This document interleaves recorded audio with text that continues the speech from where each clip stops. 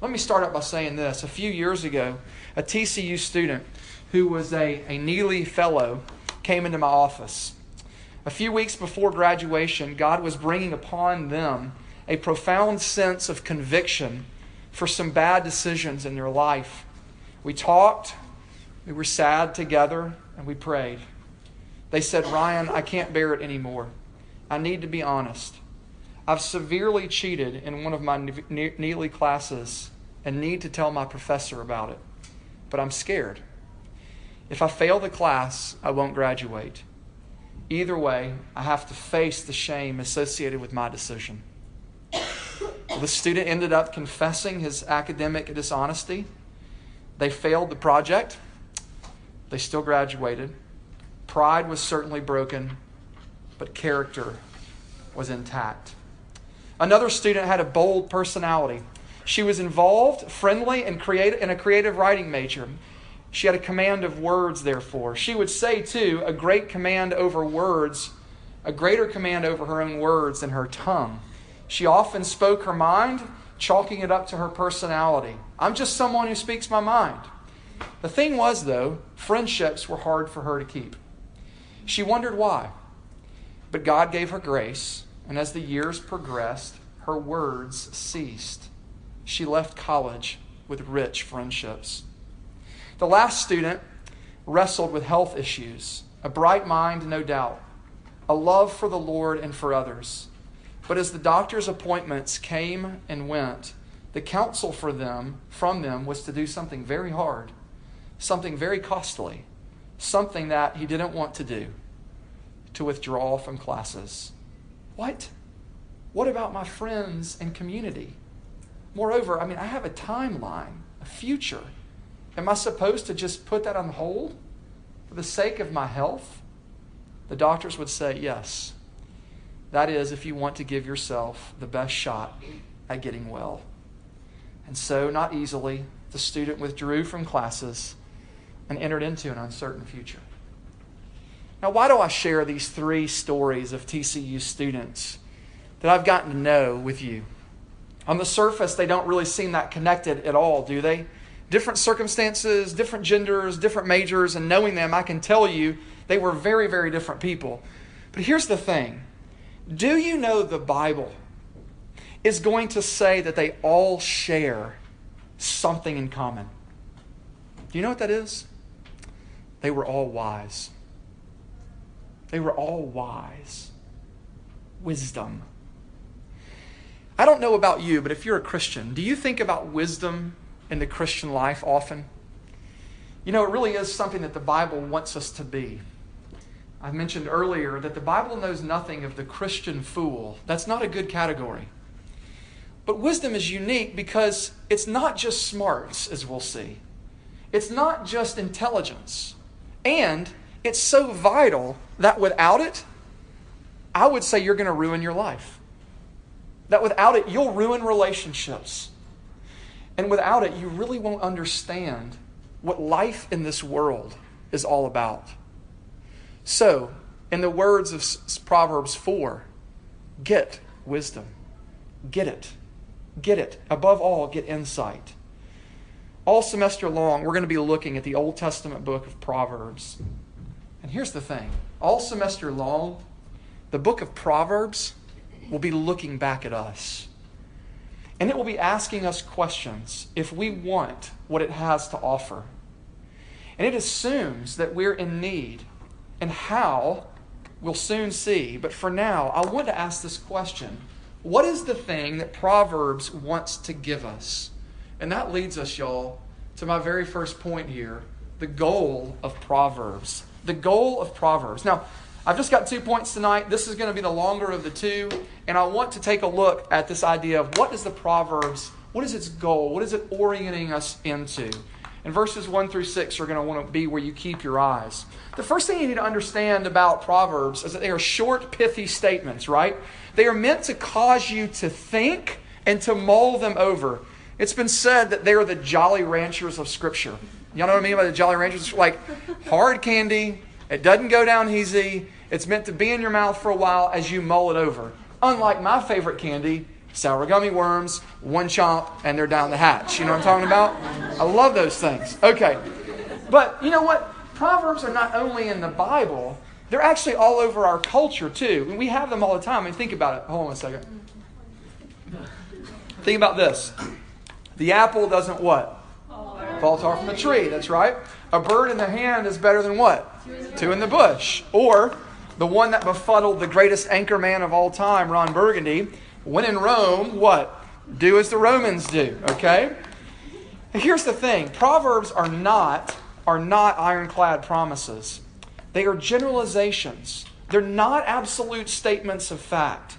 They assume that you have got to think about the situation and whether or not they apply. For there are times, right, where the family member is quite different from their parents, where a greater opportunity is worth waiting for, and when you shouldn't follow the crowd, be they Romans or TCU students. So they're generalizations.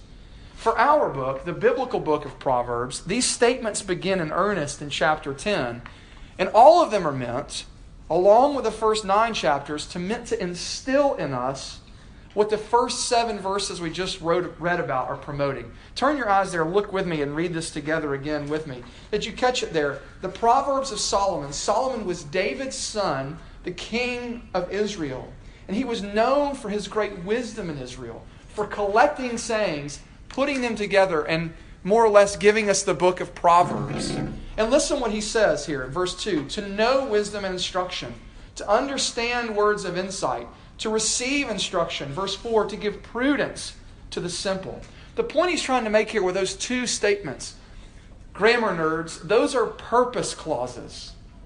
That's the purpose of the book. He's saying this book is so that you might know wisdom and instruction. This book is so that you might understand words of insight, that you might receive instruction in wise dealing. I know it feels a little funky in the English that they would start out like that, but he's telling you up front his thesis statement. Okay? I love what Eugene Peterson writes when he has his translation, The Message. I'm going to put it up on the screen for you. It's the exact same verses, 2 through 6, that are just glorious. Listen what he says. These are the wise sayings of Solomon, David's son, Israel's king, written down so we'll know how to live well and right, to understand what life means and where it's going, a manual for living, for learning what's right and just and fair, to teach the inexperienced the ropes and give our young people a grasp on reality. And I love this line.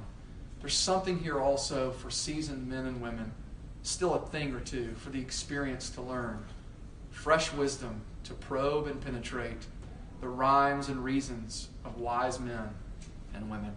You like that? The point is simple, friends. Proverbs is written. The goal of Proverbs is to make us wise. It's to make us wise. And now wisdom isn't something that we often think about, is it?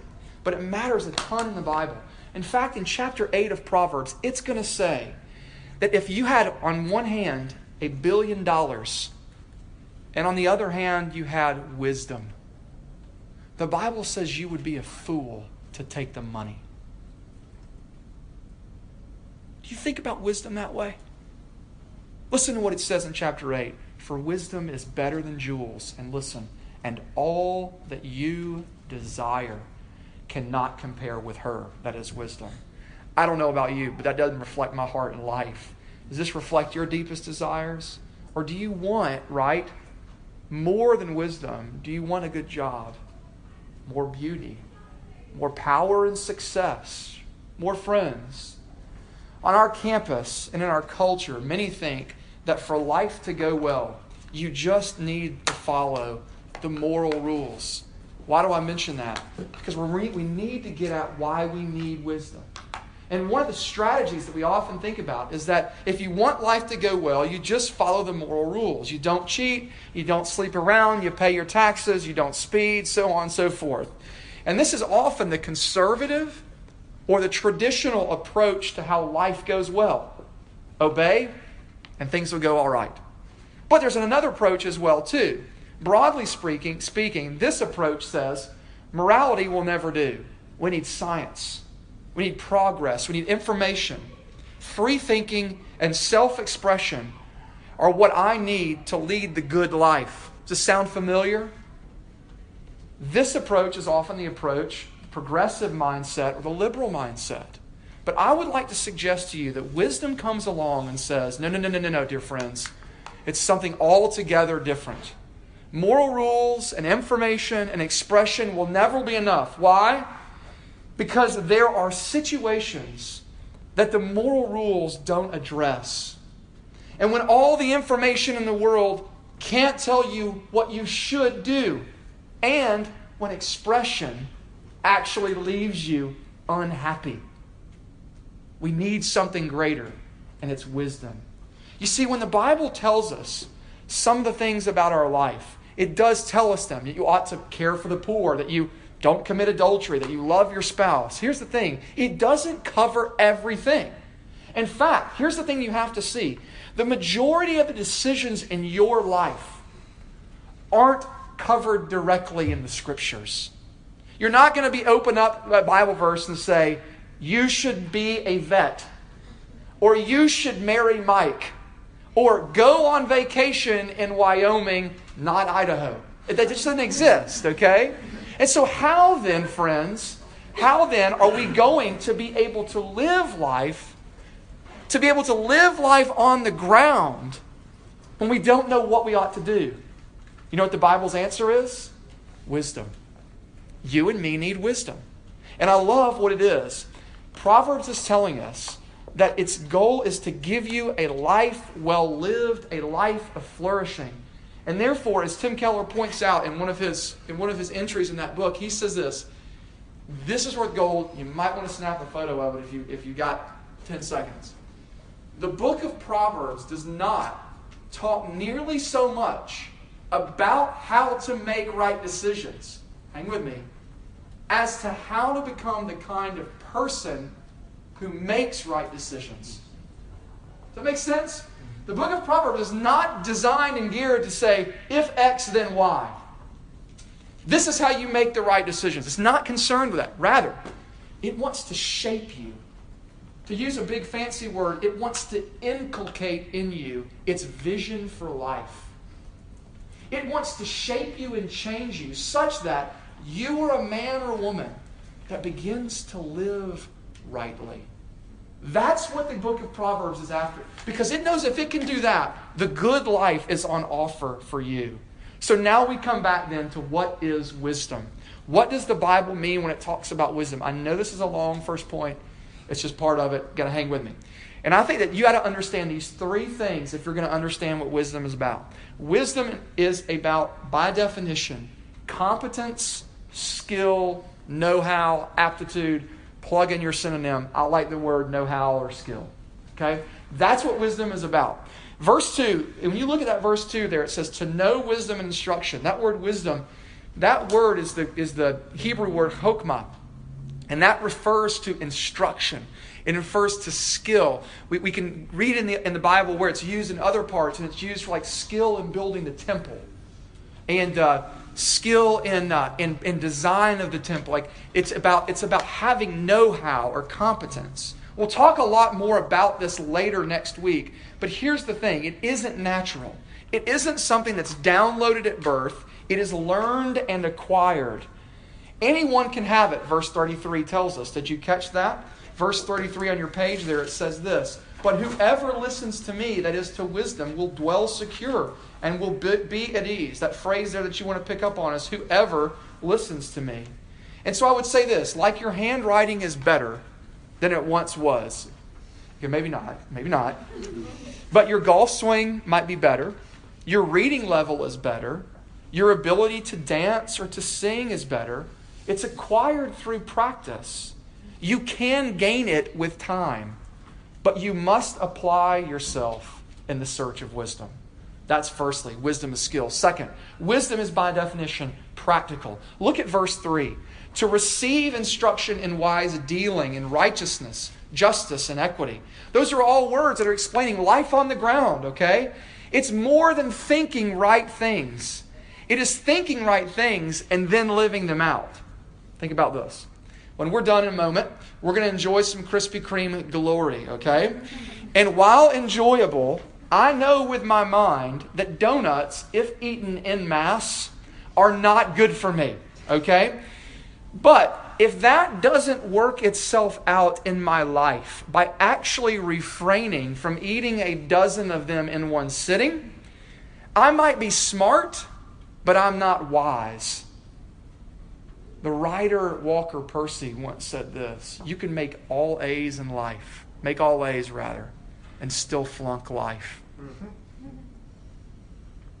Are you flunking life and you're making all A's? The Bible comes to you and says, get wisdom. Get wisdom. In other words, you can be an intelligent fool precisely because you know what you do hasn't connected to practice. And a teaser for the next week, the Bible is going to say that you don't actually know it if it doesn't flesh itself out in your life. Does that make sense? That knowledge and practice are connected in the Bible's eyes. So wisdom is inherently practical. It demands practicing what we know. Over and over again, the acquisition of wisdom is likened to a walking of a path.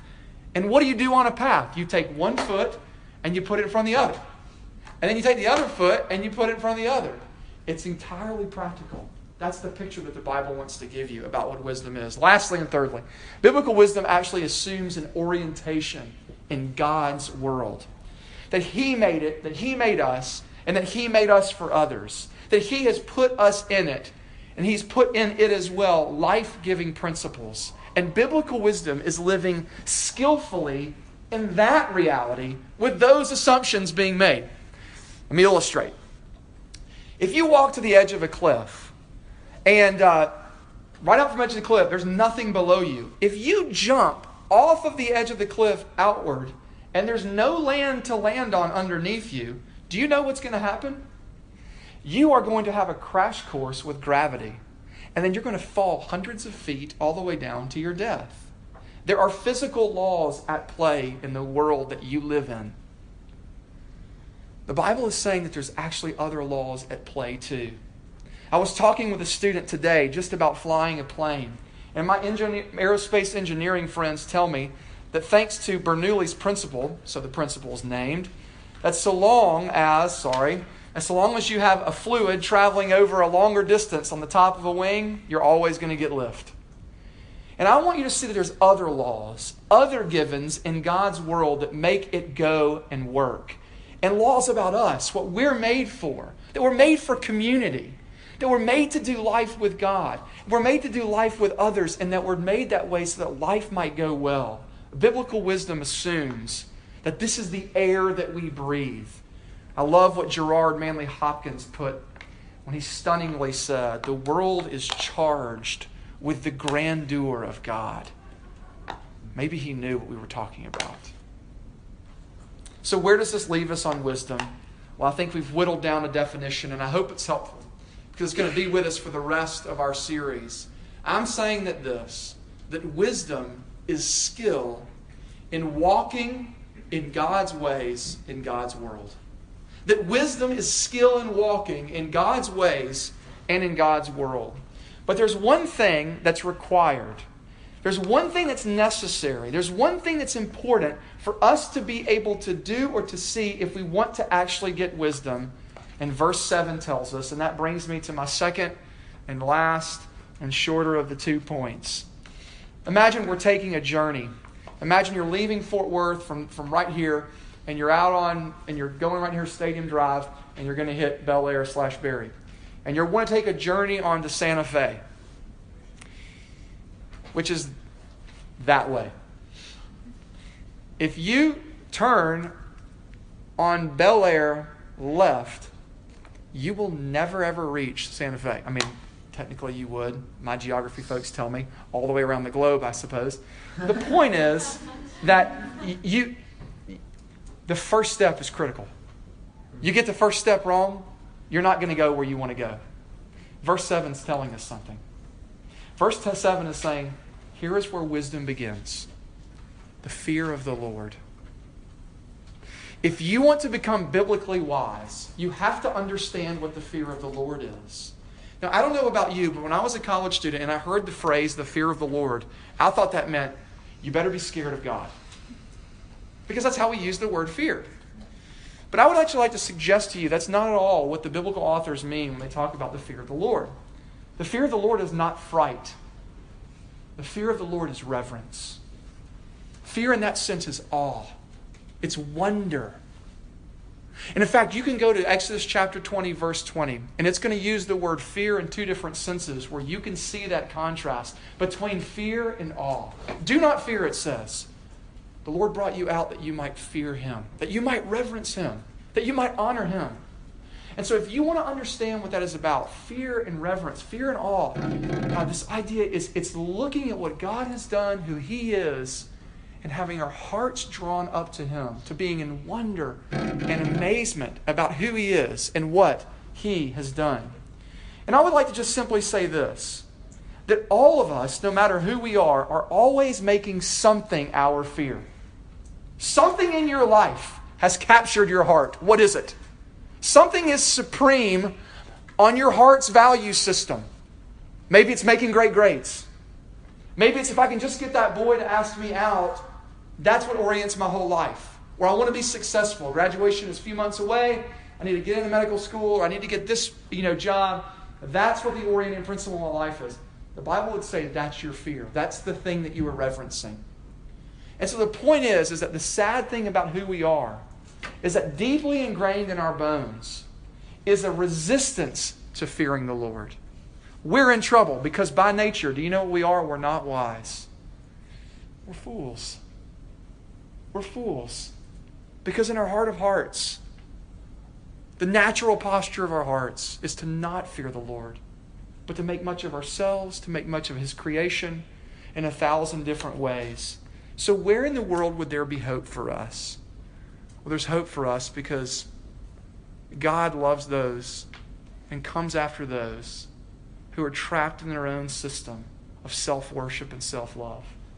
That's the gospel, dear friends. You see, I don't know what you think about Christianity, but what lies at the very heart of Christianity is a God that comes to people, hang with me on this, who initially don't want Him. And the only way that you ever come to wanting God is that God enters into your life. He gives you a spark. He regenerates you in such a way that you now begin to want Him. That's what the Bible means when it says we love because what? He first loved us. That's what He does for us. And where do we see the person and the work of God on display? Where do we see His glory shining brightly, that it might capture our wonder, that it might capture our awe? Listen to what the writer of Hebrews says. He says this, that Jesus, crowned with glory and honor, there it is. There's the majesty, glory and honor, majesty. My heart being captured by it. What is it? What is it about Jesus' glory and honor? Here it is. Because of the suffering of death. So that by the grace of God, He might taste the death for everyone. You know what that's saying? That the glory of God is put most brightly on display in the death of God's Son for people like you and me. There was never a brighter moment in all of creation, in all of history, where God manifests His glory, His work, His beauty brighter than when blood was pouring from Jesus' veins. Why? For you and for me. This is what He has come to do. Listen to what the writer of, or what Paul says about Jesus in 1 Corinthians. He says this, that Christ, the power of God, and the what? The wisdom of God. You know what this is saying, dear friends? That the gift that the book of Proverbs wants to give us is that every week it wants to point our eyes to the one who is the true embodiment of wisdom. The one that you get really wise by. The one that we look at and we examine and our hearts come alive afresh to what He has done for us. To see Him is to become wise. To see what Christ has done for you and for me, that is to become a wise woman. To become a wise man in this world. It is to grow. One of my favorite stories and pictures of seeing this fleshed out comes from, as you can imagine, a C.S. Lewis story, the Narnia Tales. And it's a scene where Lucy has met now face to face. Little Lucy's a child. And she's met face to face with Aslan. And she hasn't seen him in a while. And she's grown up a little bit where she hasn't seen him. And Aslan is, for those of you that never read the stories, he's sort of the Christ figure in these stories. He's a lion. He's majestic. He's royal. He demands praise and honor. And listen to what C.S. Lewis writes. I'm just going to read it, so a little bit of story time here. But he says this, "And then, oh joy, for he was there, the huge lion, shining white in the moonlight with his huge black shadow underneath him. But for the movement of his tail, he might have been a stone lion, but Lucy never thought of that. She never stopped to think whether he was a friendly lion or not. She rushed to him. She felt her heart would burst if she lost a moment. And the next thing she knew, was that she was kissing him and putting her arms as far around his neck as she could and burying her face in the beautiful, rich silkiness of his mane. Aslan, Aslan, dear Aslan, sobbed Lucy. At last. And the great beast rolled over on his side so that Lucy fell, half sitting and half lying between his front paws. He bent forward and just touched her nose with his tongue. His warm breath came all around her. She gazed up into the large, wise face. Welcome, child, he said. Aslan, said Lucy, you're bigger. That is because you're older, little one, answered he. Not because you are, said Lucy. I am not. But every year you grow, you will find me bigger. At RUF, we want you to see Christ as the wisdom of God for us, and then grow in wisdom. And in so doing, friends, find Jesus bigger and bigger and more beautiful and worthy of our hearts and worthy of our worship. And to do so, friends, is to become truly wise. The goal of Proverbs is to make us wise, to grow us in wisdom. And that comes by seeing the one the Proverbs find their fulfillment in, Jesus himself. He is our wisdom. He is the one that confounds the wisdom of the world by dying and rising for us. And so this semester, would you come with me as we look to Jesus? Let's learn to love him together for all that he is this semester. And in so doing, let's become wise. Let's become wise together. I want that. Do you? Let's pray. Lord, by your Spirit, make us wise. But make us wise by seeing the wisdom of God, Christ himself, who has come for sinners, bled for them, redeeming them, promising to change them. And, oh Lord, would you help us, make us wise, that we might live rightly in your world. We so desperately need it. We're fools. And Lord, would you grow us so that we might be skilled at walking with you, at loving this world, loving this campus in ways that others might see the great majesty of Christ himself. We pray this all in your name. Amen.